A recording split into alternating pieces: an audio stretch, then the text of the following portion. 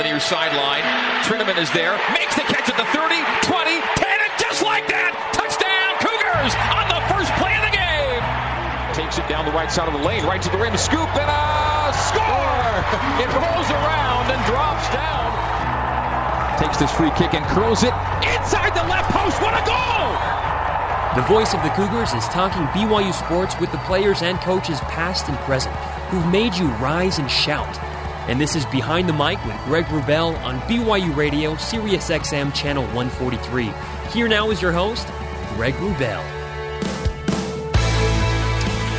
Good Wednesday evening, and hello again, Cougar Nation. After a few weeks away for some Wednesday night BYU basketball broadcasts and a Thanksgiving break thrown in there. Welcome back inside Studio 2 at the BYU radio facility inside the beautiful BYU Broadcasting Building in Provo, Utah on this winter's eve for another edition of Behind the Mic with Greg Wrubell, our once-a-week hour of conversations with Cougars past and present, and some of those covering our Cougars. Great to have you with me tonight, whether listening live or on demand. If you are tuning in live, that means you are listening to us on BYU Radio, Sirius XM 143, BYURadio.org, or on the BYU Radio app. If you are listening on demand, it's via podcast on my Behind the Mic with Greg Wrubell podcast feed. You can also get a podcast of the show on our Behind the Mic show page at BYURadio.org. You can also get every show archived for on-demand listening at that site. BYURadio.org also has show pages, podcasts, and archives for our other weekly broadcasts, including our weekly Dave Rose Coaches Show. Lots of ways to listen. Well, coming up on this evening's broadcast, BYU track and field and cross-country All-American Rory Linkletter.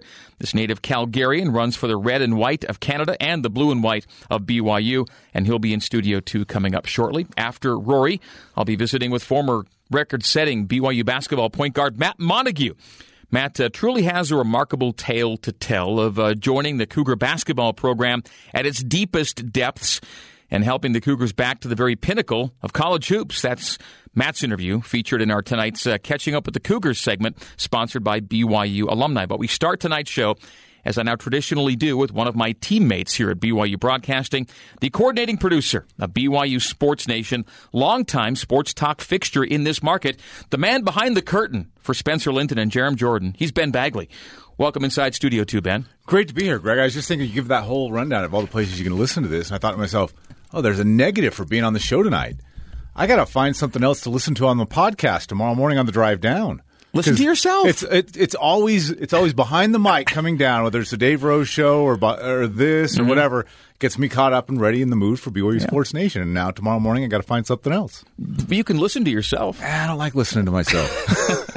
Never have. Luckily, there are listeners who enjoy listening to you. I want to really just have you take us back to your entree into this marketplace, because BYU Broadcasting is by no means your first stop.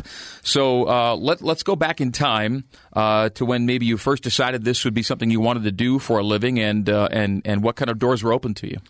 Oh, I was just going back. It's probably I almost have to go back to year 2000. Back in the year 2000, I was going to be a newspaper writer. I wanted to be a beat reporter in newspaper. I was going to school at Utah State at the time. Wife graduated because she was smarter than I was.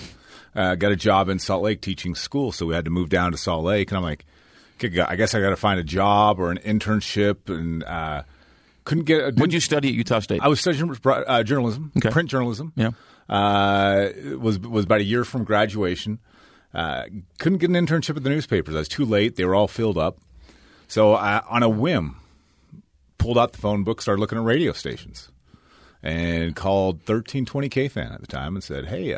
By the way, kids, phone book is a thing that used to exist. Yes, back in the day. This is pre-Google. There were phone numbers. It was hundreds of pages with phone numbers on them. It's crazy. And if you're really cool, you could rip one in half. Mm-hmm. But anyway, that's actually what you do with them now. Yeah. Just on a whim, called the program director, a man by the name of Jeff Rickard, and said, hey, looking for an internship. And he goes, funny, we'll take you. Go ahead. Come on now, we'll meet. And we started as an intern there. Paid or non-paid? Non-paid. Yeah, longest summer. No, that's the way to do it. Longest summer of my life. No, actually, a great internship with Eric Ray there. And then after I got done, they must have liked me because they kept me on as a board op doing Grizzlies and Bees games. And then after about 3 months, they hired me as the producer of the Utah Jazz Radio Network, doing jazz games and jazz talk afternoon drive show. And then after that, they gave me a show and was assistant program director. Did the Jazz beat for 12 years in the locker room and pre-half and post-game show, and the rest is history. We use some lingo there, board op. Board op, pushing buttons, running. Board op. Running. Every time there's somebody talking, there's somebody usually behind the board that's making sure the mics are on, the volume's right, getting into commercials on time, all those kinds of things. That's our board op. And tonight's board op is Cole Wissinger, by the way. So Cole's behind the buttons tonight. Very good. Does a great job. And board opping is a key part of the operation, kind of an entry-level position, right? Absolutely. Yeah. I remember listening to Steve Klauke on Bees games and Ian Furness on Utah Grizzly games. That's where I got my start. And so after that, I learned from some great people on how to do broadcast journalism. And I remember the first time I ever went on air as a host is I was doing Jazz Talk, which is the afternoon drive show on 1320 KFan, talking about Utah Jazz basketball and a couple other things. And my boss, who was the program director and host of the show, goes, "Hey, I've got an appointment I got to go to in the last hour of this show. You're all right with hosting this with Tom Nasalki for an hour?" And I'm like, "Oh, yeah, absolutely." Scared out of my mind. Absolutely scared out of my mind. And I can still remember to this day, Tom Nasalki and I spent, I don't know, probably half an hour talking about Tiger Woods. And that was the topic of conversation that day. And I was out of my depth. I was scared out of my mind. But you helped carry it. I had to. Yeah. And that was the best part about it, because there's a lot of times we do this, Greg, and whether it's the topic, whether it's something we don't know a lot about for some reason or another, you get a little scared when you're first coming into this business. You learn it by doing it. But you learn it by doing it. And that's how I did it. And it was a great opportunity. And after that, just kept going. And so often you're thrown into it unexpectedly, whether it's for an hour like that, or whether, in my instance, Paul James tells me on the phone one night, I'm going in for 6 bypasses in the morning. And can you get on a plane to Seattle and call a basketball game in 3 nights or 2 nights? And that's how I called my first ever basketball game, was that kind of emergency situation. I didn't know I could do it, and I certainly wasn't ready for it. But you're not going to say no. But all of a sudden, you say, "Oh yeah, throw me in," and you learn it by doing it, and that's how it went for me. And the internship thing rings very true. Chris Tunis gave me my break. I got an internship with Chris at KSL back in the day, and I still remember the first time he had me do something on air as an intern, and I was like, "Hold on, I'm on KSL radio here. This red light just went on. What I'm saying is going out to the listeners of KSL radio. Yes. What is going on here?" And so we've had those moments. I was like, whoa, this is all of a sudden real. Yeah. And then once you become established or you get used to it, it's not weird. It's just normal, and it's to me, it's still weird to this day that people come and go, "Hey, like doing pre-half and post of BYU games this fall, studio hosting, all the time. Hey, I heard you on the radio," and I'm like, "Yeah, that's kind of what I do." Like, no, it's cool to hear you, man. I'm like, "Thanks, it's what I do." It's like not a big deal, but at the time, that first time, you're just like, Don't mess this up. I got this. I have no clue what I'm doing. Let's go. But from a listener's perspective, though, relative to you, there was a time when you disappeared kind of from the airwaves, and you occupied a different role in what it is we're doing with the whole Sports Nation concept. And again, it takes you away from a daily on-air radio role, but still an on-air role. In fact, you're popularly known behind the scenes. They come into the control room, and there you are in cam. So you're still appearing, just in a different way. How did you feel about the transition from like an everyday kind of presence with listeners to a little more behind the scenes productorial role? I was ready for something else. I really was, and I got this opportunity. Michael Miner and I talked about creating this show. We decided it was his brainchild. He brought me in. I was great idea. Let's do this. We launched on radio. At that point, I was producing the show from the radio side, helping Spencer and Jeremy. Hey, this is how we do sports talk radio. This is what we're going to do. Then Michael Miner goes, "We're going to take this to TV." I'm like, I've been in front of a camera on TV. I've never produced from a TV side. I had to learn quick and learn by being thrown in the fire once again. And still, 3-4 years in, still feel a little out of my depth at times, but it's a great experience, and it's been fun because I've learned a different aspect of this business, and it's a very amazing and creative vein that I've been able to go down. I miss doing this part of it sometimes, but I also enjoy exploring a different aspect of the business and different possibilities are out there. And it helps be creative, and it's a lot of fun. So much work goes into the 1 hour that the viewers see and the listeners hear when it comes to Sports Nation every day. So much of what Ben does are in the many, many hours leading up to the 1 hour, and a lot of work goes into it. When I show up on Wednesdays for my 10-15 minutes with Spencer and Jerem, we're not just shooting the bull. We are actually executing a game plan. It doesn't look at it like it sometimes, but we've prepped this. Yeah. I mean, there's a game plan here. Yeah. I've sent you a list of questions. Hey, Greg, this is what we're doing ready with for this, and get ready for this. Anything you want to or don't want to talk about, and let's go from there. And occasionally, the game plan's executed, and we do it well. Yeah, well, it's a joy, and certainly the program has a great foothold. Speaking of Sports Nation right now, bigger and better things ahead. And from a personal standpoint, it's great to be in the building now with you guys on a daily basis, which wasn't always the case, and now is the case, and things couldn't be going better. No, it's fantastic because we've got the collection of those who live, eat, and breathe BYU sports under one roof, and we all work together. We all help each other out on whatever it might be. There's great cross promotion. BYU Athletics really benefits from this, and Cougar Nation benefits from this. I mean, where else do you get this? And I'm not a BYU Cougar, Greg. You might not know this, but I grew up an Aggie. Yeah. I graduated from the University of Utah. Don't tell anybody that. And now I work at BYU, and so I've seen every aspect of what's out there, and no fan base has this available to them, and it's great. It's a great avenue to get your information, to get your entertainment, to live BYU sports. But you're not just punching a clock, Ben. You proudly wear the Cougar blue. Don't tell my family that. They're still not used to me doing that. And, Greg, I'll be honest with you. Growing up an Aggie, you have certain feelings towards BYU, and not a lot of them positive. But you've let them go. It took 2.5 years before I put a Y on my chest. I'm wearing a BYU golf shirt right now. Yeah. It literally took me 2.5 years down here before I put on a BYU shirt. And I think it was Mike Littlewood who finally broke me and gave me a shirt and says, you should wear this. And I'm like, maybe all my other clothes were dirty that day. I put it on. I'm like, hey, it's not burning me. It's okay. I can do this. And now, hey, every day. Second nature. Well, I wanted to give listeners a little insight into what got you to where you are right now, and we'll do this again. And maybe on future appearances, we'll talk a little more X's and O's and actual occurrences. But just maybe 30 seconds before you go on just kind of maybe the breath of fresh air for a lot of BYU fans that the 8-2 start is for this basketball team is right now. It's a bastion of hope. I think it's funny because I'll give you a look ahead to BYU Sports Nation tomorrow, Star Wars premiere. So it's going to be a Star Wars day, and we're working on a special open. And it starts talking about in a need for hope, there was a light coming from the Marriott Center at 8-2. And I think BYU fans at first were a little tepid, but now they're starting to buy more and more in. I think Saturday's going to be a big game and fun to watch because I think this basketball team, Greg, is fun to watch, and the way they play the ball, they're playing it the right way. Now let's see if they can continue that and carry out through conference play, and especially on Saturday against Utah. We'll talk a little BYU basketball with Matt Montague coming up later in this hour. Ben, thanks for stopping in, and appreciate all you've done for our radio broadcasts in the studio during this past football season. And whenever you appear, it's a good thing, and we're grateful that you've joined the radio team on occasion this past few months. Happy to do it, Greg. It's my second home. Now I got to go find a podcast for tomorrow morning. Okay, it's Ben Bagley, and he'll be back with us on future episodes of Behind the Mic for sure. All right, we'll take a break. Our first break. When we come back, we'll be talking with BYU track and field and cross country All-American Rory Linkletter. Rory is coming up next. You're listening to us on BYU Radio, Sirius XM 143, BYURadio.org, and the BYU Radio app. This is Behind the Mic with Greg Wrubell. Back in a minute.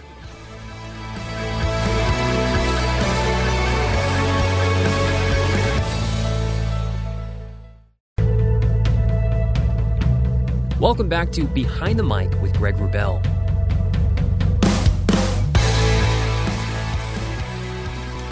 From Calgary, Alberta, Rory Linkletter is one of the best college-age runners in the U.S. or Canada. A prep runner at Harriman High School here in Utah, Rory was a 4-time All-Stater in track and field, 2-time All-Stater in cross-country before beginning his BYU career in 2015, the same year in which he ran for Canada at the World Cross Country Championships in China, finishing 86th in the world in the junior men's 8K. On the track, Rory's freshman season included wins in the 3,000 meters at the Texas A&M Invitational, a personal record in the mile at the Iowa State Classic. That season, he also set a personal mark in the 3,000-meter steeplechase at the Trojan Invitational, qualified for nationals in the 5,000, and finished in the top 20 at the NCAA Outdoor Championships, coming in 19th.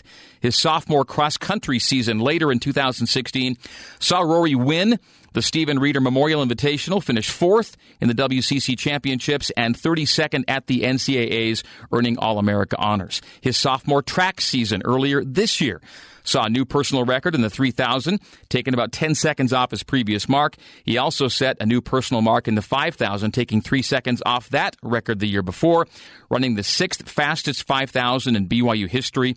Then at the NCAA Indoor Championships, he took 11th in the 5,000. He set his personal record in the 10,000 meters at the Mount Sac Relays, and this is just the first year running the 10K, and then made national headlines with the killer kick to finish second in the 10,000 at the NCAA Outdoor Championships and earn another All-America citation, first team. The spring of 2017 saw Rory return to the international stage at the World Cross Country Championships in Uganda, where he finished 76th in the world in the senior men's 10K. This fall, his junior cross-country slate included 2 meet wins, including one at the pre-nationals, where he set a new personal 8K record of personal 8K record at 21:08. Finished 4th at the WCC Championships by taking more than a minute off his previous WCC mark. Boy, there's a lot here. And he returned to the NCAA Championships, taking 20 seconds off his 2016 time with another top 40 finish and a second straight All-America citation. The BYU team finished 3rd,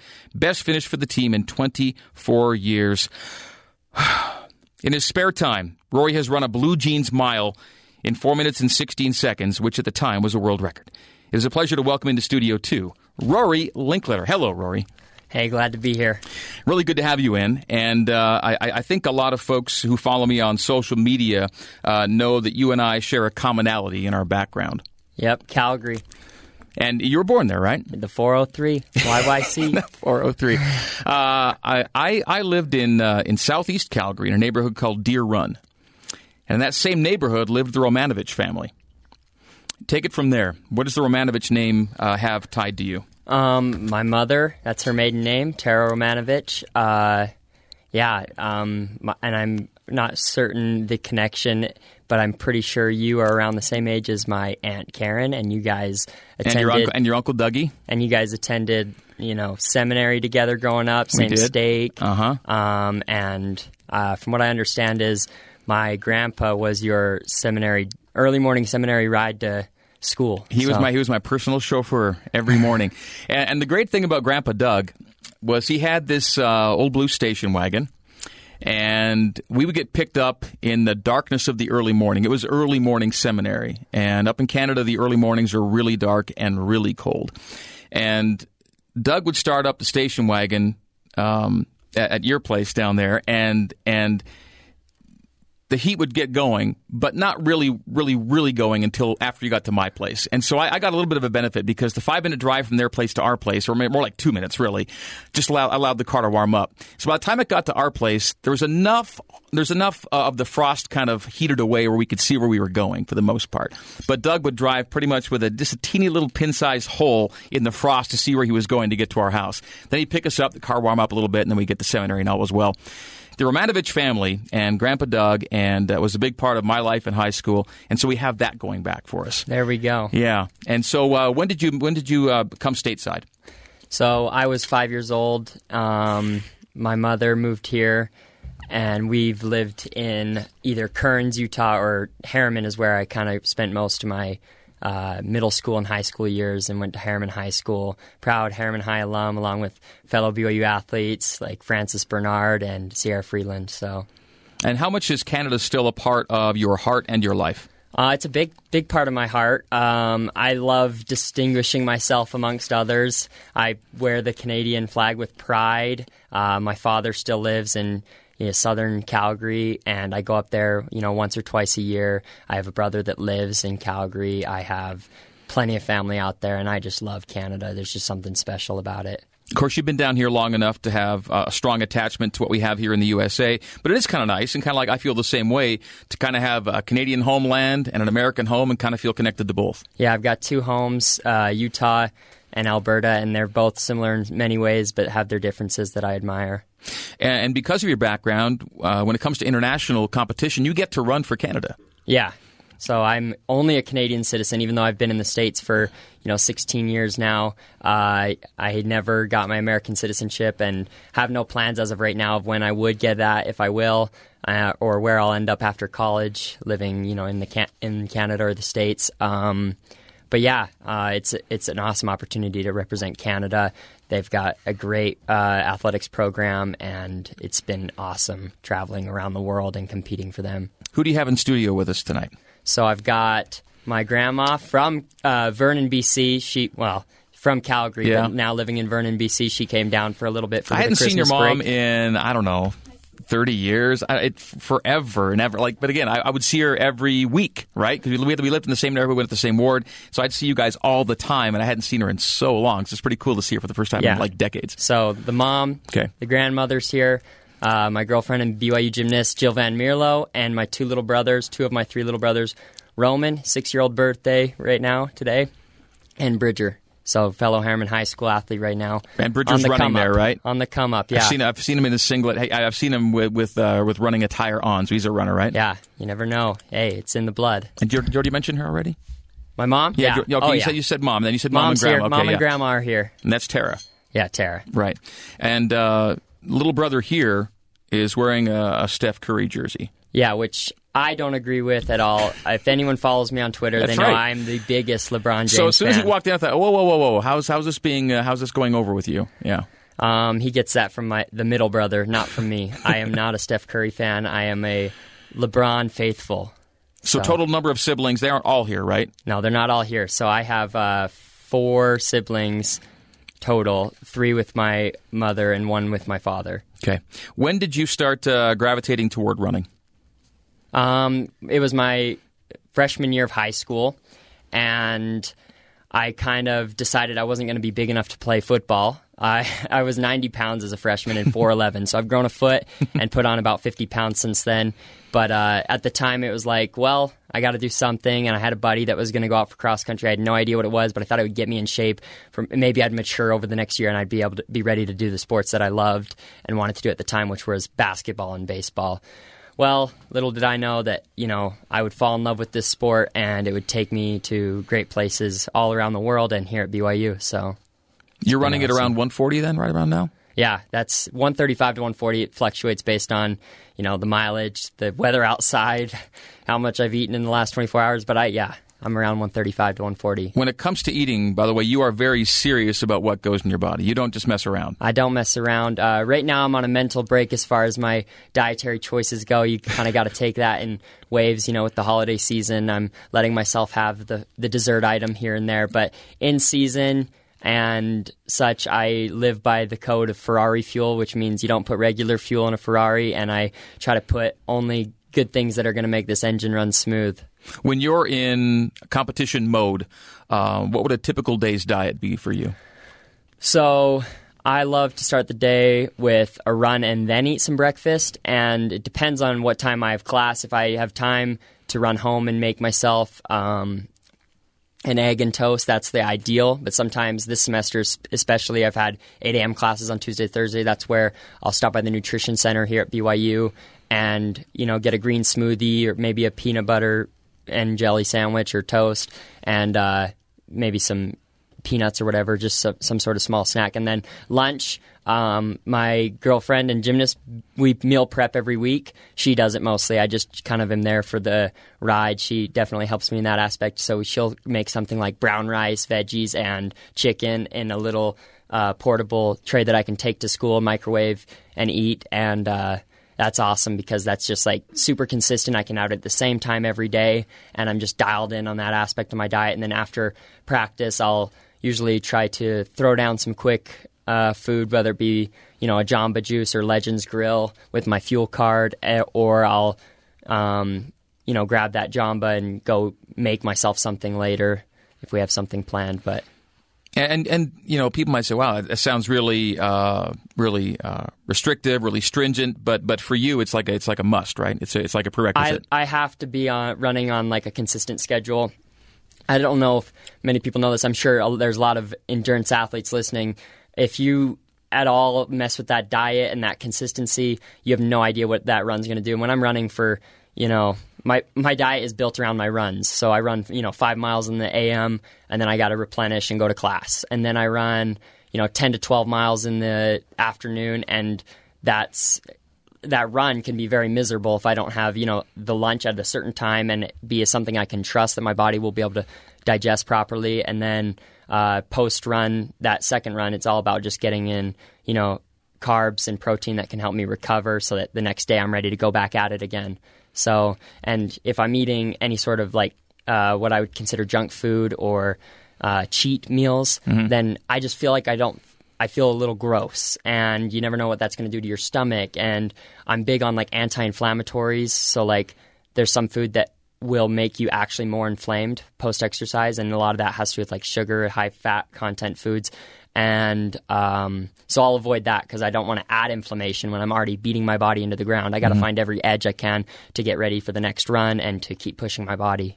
Was BYU always going to be your choice? You ran for some good high school teams at Harriman, and you were a good runner there. Was it always BYU in your book? It wasn't BYU. It was actually anywhere but BYU at one point in time. Why? And that's funny. I don't know. I just never really gave it the time of day. And then I had a buddy from Alta High School who's currently on the team, Kramer Morton, who went on a visit and said, "You know what? That was awesome. You really got to check out BYU.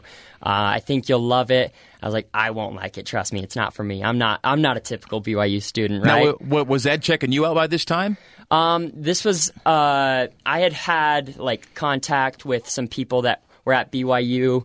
I knew Ryan Waite through mutual friends, and Ryan Waite ended up being a really good friend of mine here at BYU. He's now not with the program, but he's back in Delaware. I wasn't really on their radar 100%. Ed, we call him Easy E for a reason. He doesn't really do a ton of heavy recruiting. It's kind of like he knows the LDS community, he knows the Utah running community, and usually you'll see expressed interest from the athlete first because that's just the way BYU recruiting has worked for him in the past. He stepped up his game since I've been here, and he's obviously doing a lot better. We've recruited a bunch of studs, 2 back-to-back NXN champs. But for me, it was I didn't get on his radar till I ran a really good cross-country race in December my senior year. I called him, and I was like, "Hey, I want to do an unofficial visit." I didn't want to waste an official visit on BYU. That was my honest opinion. Wow. It would be a waste to use one of my official visits at BYU.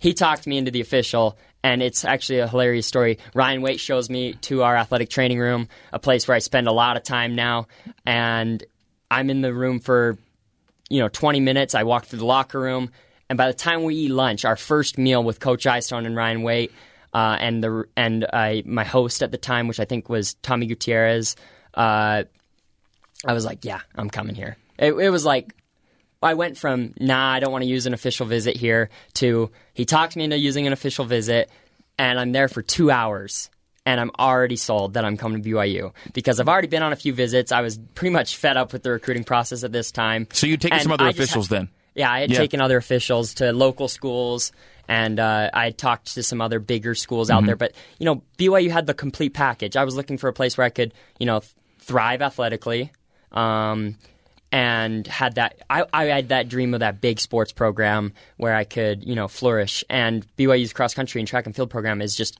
astounding. Right. And they have, good football team, good basketball team. I love sports, and this is just a place where I felt like I could grow within the programs, and it's been awesome. So you were sold. You were sold really quickly.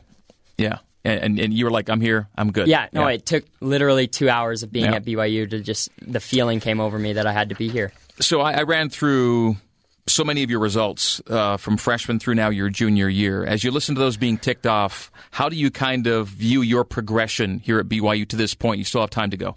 I would say it's been ideal. I came in, and it was all about just getting used to the system. First year, I redshirted my true freshman year.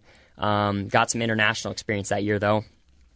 And I feel like I grew a lot, and I learned a lot. I battled some injuries, and I learned a thing or two from the upperclassmen at that time.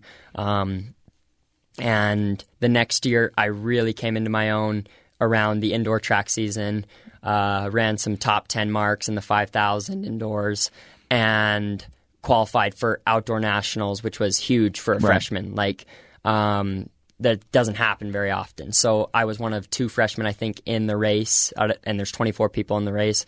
And so I felt like I was in a really good place. And at that point, my running just took off. Sophomore year was another big leap. The All-American status of cross-country season was a big growing moment. And then indoor, I felt like I took another step forward by qualifying for indoor nationals, which only takes 16 people. And I upped my place in the 5,000 outdoor to indoor from 19th to 11th. Mm-hmm. So it's just that was like incremental steps towards where I wanted to be. But I wasn't really satisfied with that indoor mark. And I decided that I was going to go up to the 10,000 because I was weighing the competition level, and I was like, well, best case scenario, the 5,000 with the guys that are in there, I think I could get 4th or 5th. Like, it's a pretty stacked field. And but in the 10K, I thought I could maybe be top 3 with a good performance. And there's really only 1 or 2 untouchables, right?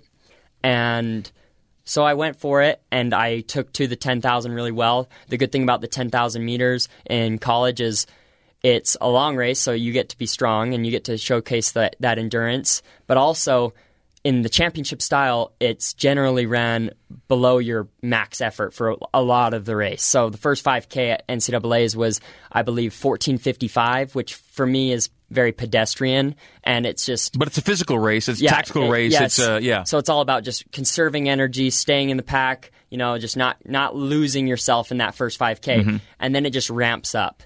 And one thing about me and my strength as a runner, and it always has been for whatever reason, is I've got a really monstrous kick at the end of the race. I've just always been able to dig down and bring out something that I didn't even know I had. And on that day, at Hayward Field this June, mm-hmm. I was able to find more than I'd ever found at the end of a race. I went from 9th with 500 meters to go to 2nd place, and that was huge because you passed 6-7 guys in the bell lap. Yeah, it was awesome. I mean, that's all that you could ever ask for, is that you go down, you dig, and you just make a decision, you be decisive, and it all pays off, and your body's firing. And I closed that race better than I'd ever closed a race in my life, and that just opened my eyes to the level I could reach here at BYU. And with this indoor and outdoor season, and then a full year next year ahead of me with all I've learned, I'm really excited for the future, and I'm really happy with everything so far. So 2nd place in that NCAA Outdoor 10K, and what I think was your 3rd 10K ever, right? You just started 10K this year. And so it's your 3rd 10K. You end up coming in 2nd with that great kick, and you did it as a sophomore. And so you knew the guy that finished ahead of you was leaving, right? Graduating, correct? Yeah. And so you were going to be the top returning runner this year. Yeah. And so your goal, I'm guessing, would have to be win it. Yeah, totally. I mean, once I got 2nd, my only goal in races now is where do you go up from here? It's to win a national title, and that was my goal all cross country season, and I was really lined up to do so. For much of the season, and I just had a rough day with the NCAA cross country championships, and you had won pre-nationals at the same course, right? Yeah. So a month earlier, you won pre-nationals. Team did really well. Everything was kind of wrapped up for you to have the race you wanted, and on race day, how did it go down for you? So you're going to love this. I'm going to use a basketball analogy or comparison here. I spoke with Ryan Wade about this after a week after nationals, after just sitting on this race, and I realized I had invested way too much emotionally in this NCAA championship this year, and I was just way too... It's like I had a candle lit, and you can only keep a candle lit for so long before it's out of wick to burn, and I lit my candle way too early in the season just with excitement emotionally, and I was just out of emotional energy, and I felt that wear and tear on my body on November 18th this year, and it was a mistake on my part, but I'd never been in the situation where I felt like there was so much on the line, and I wanted it so bad, and I just let my emotions get the best of me. And I compare it to I believe it was the 2011 Miami Heat with LeBron James, the first year with the big three, and how they were going to be that team that was unbeatable. They went through some slumps, and they got hot, and they promised all these rings, and they just couldn't figure it out. LeBron gets to the finals. He struggles against a Dallas Maverick team and isn't able to capitalize and win that championship, and he had a lot of critics then. And then the following 2 years, they win the championship against probably better teams with the same team that they had. And all that it was is just trusting that process and learning from your mistakes. I feel like it's a hard way to learn when you put so much emotional energy into one big performance and you fall short. But I learned so much on November 18th this year, and I'm so excited to get back out there next year and do it right and bring home that championship trophy for Coach Eyestone that he so much deserves, because he has led this team for so long. He's such a great man, and he's a guy you want to win for. So, well, top 40 finish and top 3 finish as a team, and All-America citation again for you in cross country. So a second All-American in cross country, the 10K All-American outdoors, and still lots of time left to run. Just a couple minutes left with you, Rory. You already kind of alluded to it, but I just want to running for Ed. What's running for Ed Eyestone like? So he's just the greatest. I mean, we call him Eazy-E. He is the most calm, cool, collected, loving, kind, uplifting coach you could ask for. He brings out the best in me. He brings out the best in, I think, everyone on our team. He's just the coolest guy. I mean, you just want to make him proud. And he's been there. He's done it. And so you trust him, and you know that he is invested in you, and he believes in you. He makes you feel special when you need to. And it took me a year or so to kind of gain this connection with him, but I mean, he's just been so huge on my growth as a runner, as a person, as a leader. I mean, I just try to emulate his composure and his strength all the time. So yeah, he's one of a kind, and BYU is really, really blessed to have him. That's running for Ed. Running with the maple leaf on your chest. How's that been? That's great, and I look forward to doing that a lot more. It's a prideful moment when you toe the line and you're wearing a country's flag on you, and other people are wearing their country's flag, and you get to see the best in the entire world, the best from each country, and you get to know these people that are high-performing individuals, and you get to see what it takes for other people to, reach this high level. And I attribute a lot of my success last outdoor season to my experience in Uganda and seeing those world-class athletes.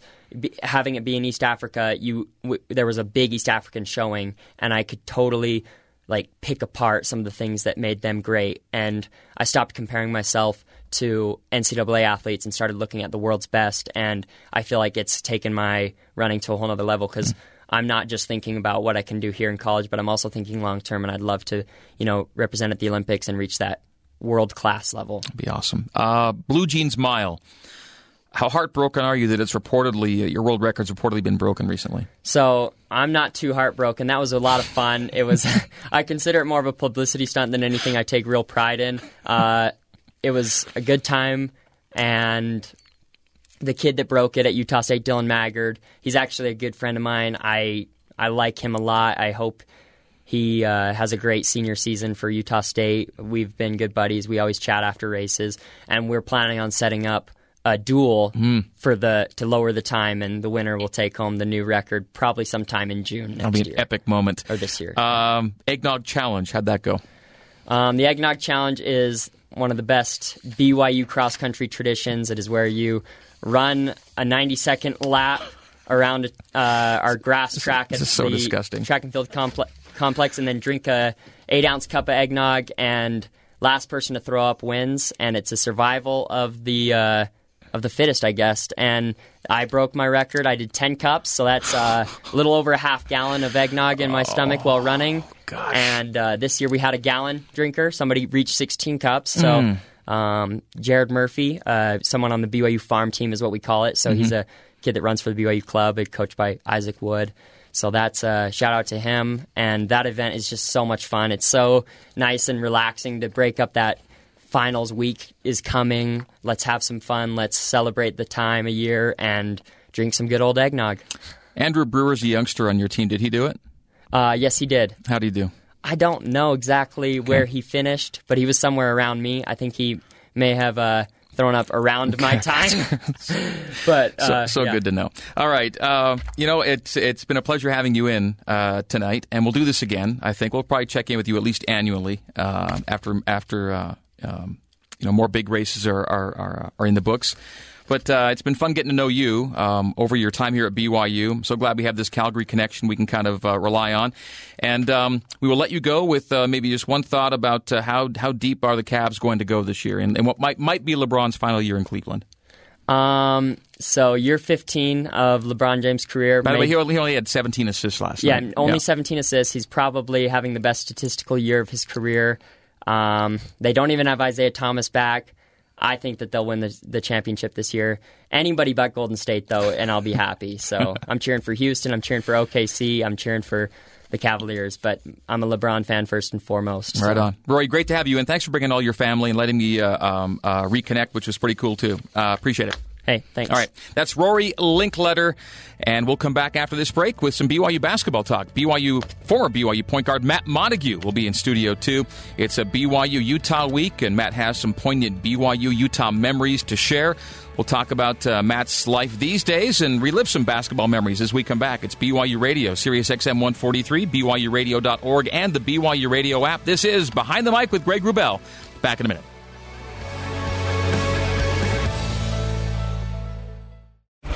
With the BYU license plates, no matter where you are, you show your Cougar spirit, and you make it possible for students to get an education. The donation you make when you get the license plates goes to support BYU scholarships. So whether spreading Cougar pride coast to coast or getting to the big game, you're also funding scholarship opportunities for BYU students. Learn about free special plates today at alumni.byu.edu/plates.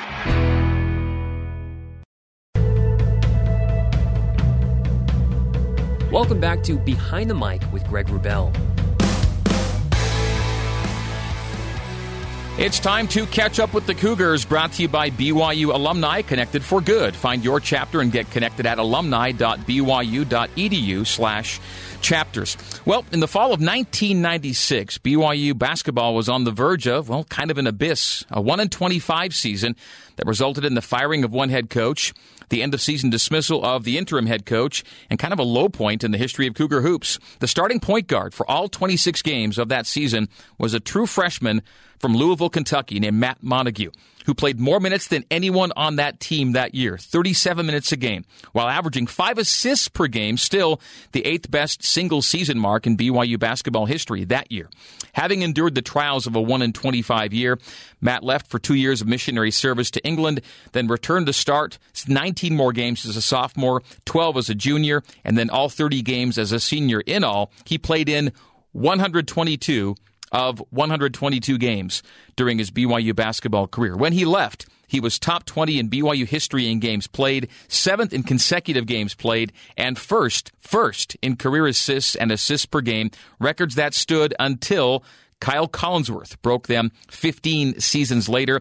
Montague and Kyle Collinsworth still the only two players to ever record 15 or more assists in a game on multiple occasions. More important than his individual accolades is what BYU did as a team with Matt in the backcourt. When he got back from his mission, BYU was on its way back to basketball respectability. The Cougars went 22-11 in his sophomore season and won 2 games in the NIT, falling 1 win short of Madison Square Garden. Then the next season, BYU made it back to the big dance, won 24 games, including the championship game of the 2001 Mountain West Tournament, still to this day BYU's last conference tourney title. Matt's senior season saw a return to postseason play in the NIT with a loss to Coach Calipari's club in Memphis, about 400 miles from Matt's old Kentucky home.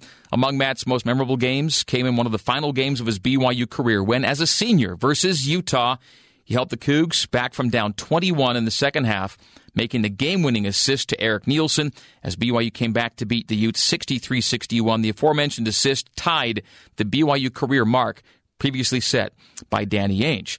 So on this BYU-Utah week, it is most appropriate We welcome into Studio 2, Mr. Matt Montague. Hello, Matt. Evening, Greg. Good to be with you. Good to have you in. So, man, it's been a long time because 1996 makes it 21 years ago. Yeah. And that 96-97 season was my first season calling BYU basketball games. So your first season at BYU was my first season doing this at BYU, and we learned a lot together that year. Yes, we did. Thanks for being one of the faithful fans. Maybe forced into it, but you were there at the games. Not a whole lot were there, but it was a great time. And I tell people a lot that Tony Ingle, who received the interim job a few games into the season, if it had been anybody but Tony, that might have been an unbearable season. But Tony somehow made 1-25 kind of okay to come to work every day and okay to get through it. He was probably the best, if not the only guy for that kind of situation. Oh, he was.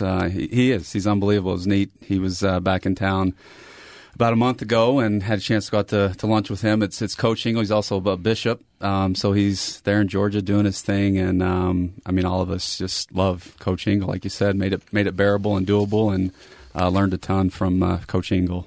So as I just kind of ticked through the things that happened during your BYU career, what came to mind most notably there? I'd say, I mean, it's this week.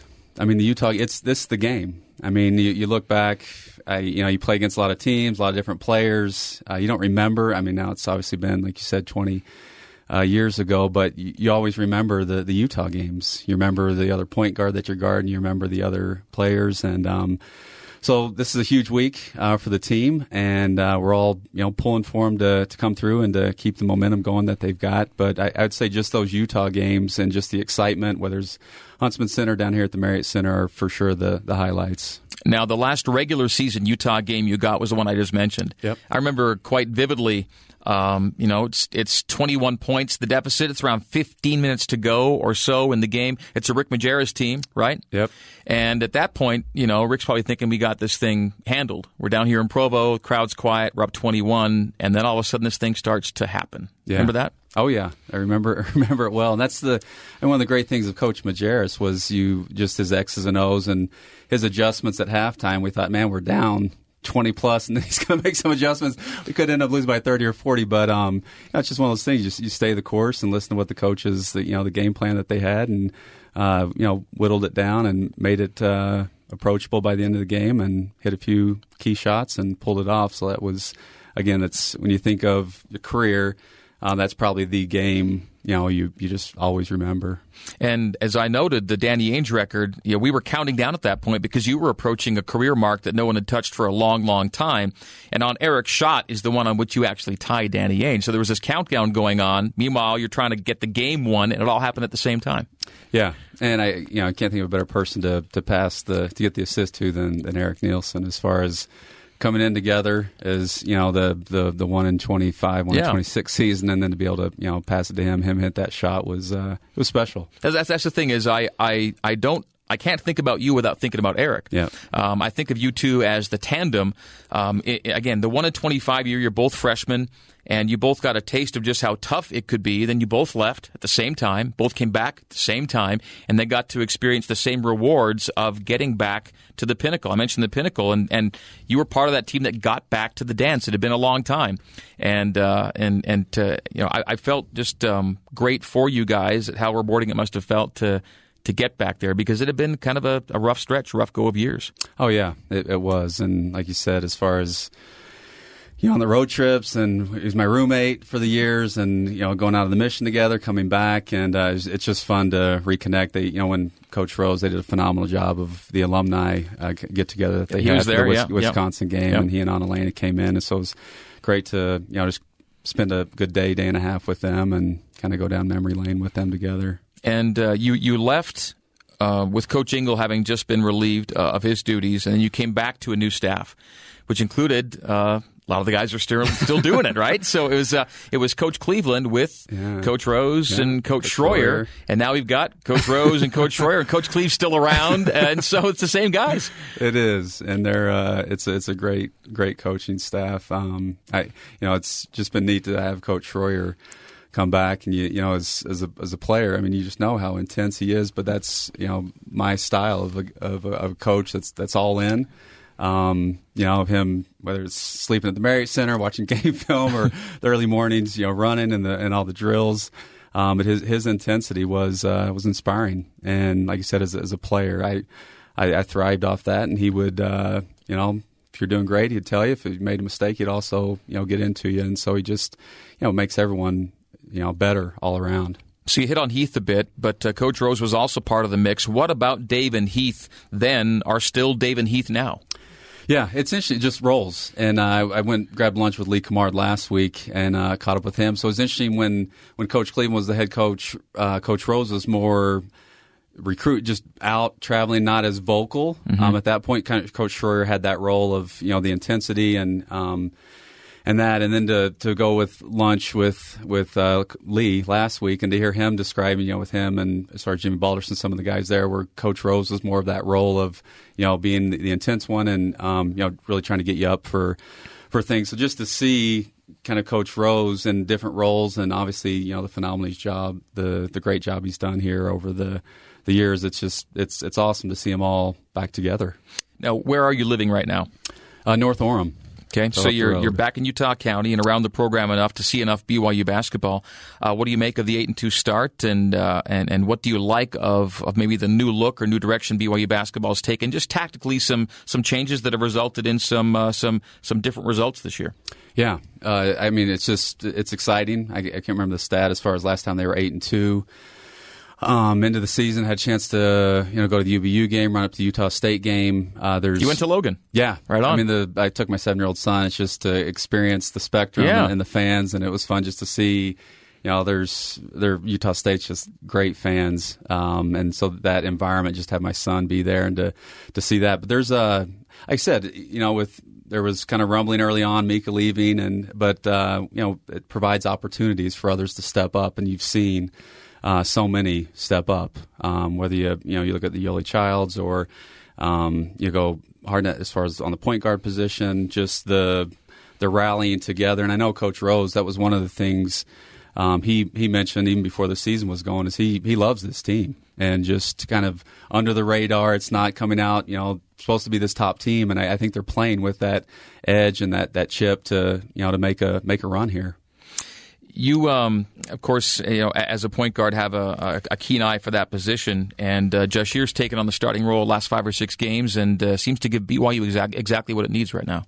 Oh yeah, it just the stability, and I love watching kind of the sidelines as well, and seeing Coach Schroyer saying slow it down or speed it up, keep it going, of just his awareness on the court, knowing the strengths of the players and getting them the ball at the right time. So it's exciting. Just think no seniors and. Everyone's going to be back, and just to keep building on what they're doing.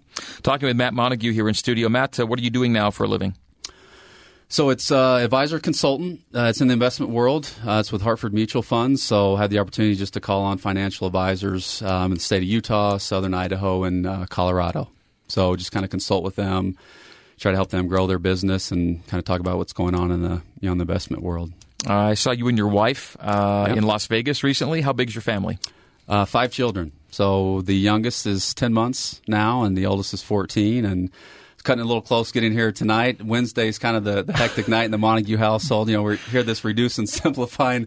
Probably need to do a little bit better job of that. The one had volleyball practice, one had a soccer workout, one had dance, and then one went up to scouts. And so it was divide and conquer. Well, thanks for making time here. For us. Oh no, it's great to be here. Is there any basketball amongst your children?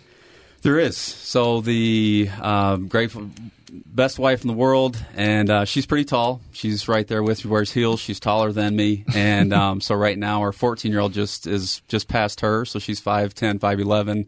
She's playing volleyball. The 12-year-old's doing soccer, and then there's one boy, Miles. He's right in the middle, and he's doing basketball. So I'm helping coach. I was going to ask if you got into any coaching, youth coaching over here. Yeah, we're doing it right now. So it's funny. The first game we got absolutely, smashed. Very humbling. I was able to, relate with them. Hey, Miles, I lost by 30 or 40 at BYU. You're 7. It's okay. Well, and they bounced back and they lost in overtime in their last game. So it's just neat to see the emotions of as they're going through the various things. The first BYU basketball game I called was our game at Washington. Jeez. 95-44. I remember that well. And I remember thinking, I wasn't texting, calling buddies back in Kentucky saying, watch the game. It was kind of our first big Monday, I think, game for ESPN. And we still hold the record, I think, for worst loss ever on a big Monday 51. ESPN game. But I thought I kind of arrived as far as high school basketball and college because we stayed at the DoubleTree. And I just remember going into the room, there was that chocolate chip cookie. That was big time hotel. I know, yeah. I remember that too. Chocolate chip cookies on the pillow, and I was just like, this college basketball is fun. And then to go down and then lose by 50 was humbling. But that's, of credit the Coach Engel, the coaching staff. We did a little fireside gathering, get together, after, and fans were there to support us. And but yeah, that was a doozy of a game. I remember a lot of things about that year because I was trying to learn the craft. I'm trying to learn what I was doing while you guys were trying to go out and win basketball because we were all in the same thing together that year.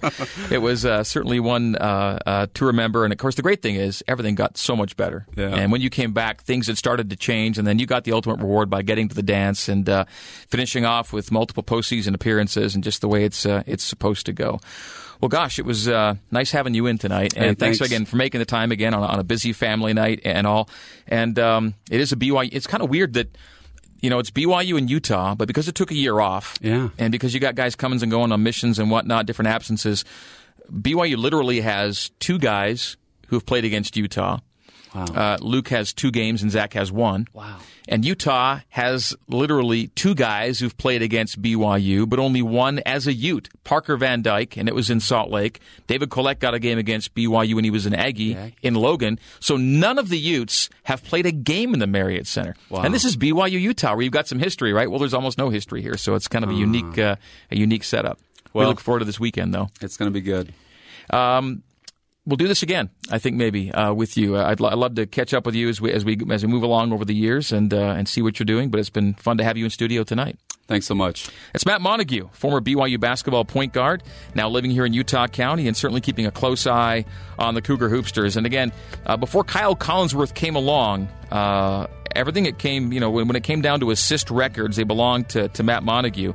He had a prolific career as a helper and a passer at BYU, and it's been good to revisit those memories with Matt here tonight. Well, thanks for joining us, folks, and appreciation to our guests this evening, Ben Bagley, the producer of BYU Sports Nation, Rory Linkletter, BYU's All-American in track and field and cross country, and just now, Matt Montague, former BYU basketball point guard. We'll be visiting with you next week, Wednesday at 6 o'clock Mountain, 8 o'clock Eastern. Another BYU basketball show. In fact, a lot of basketball. Coach Cleve is with us next week, Tim Lacombe, and Tyler Hawes. That's on next week's show before our Christmas break. So for Matt and for Ben Bagley, Rory Linkletter, I'm Greg Wrubell. Thanks for tuning in. BYU Radio, Behind the Mic with Greg Wrubell. Talk to you next Wednesday.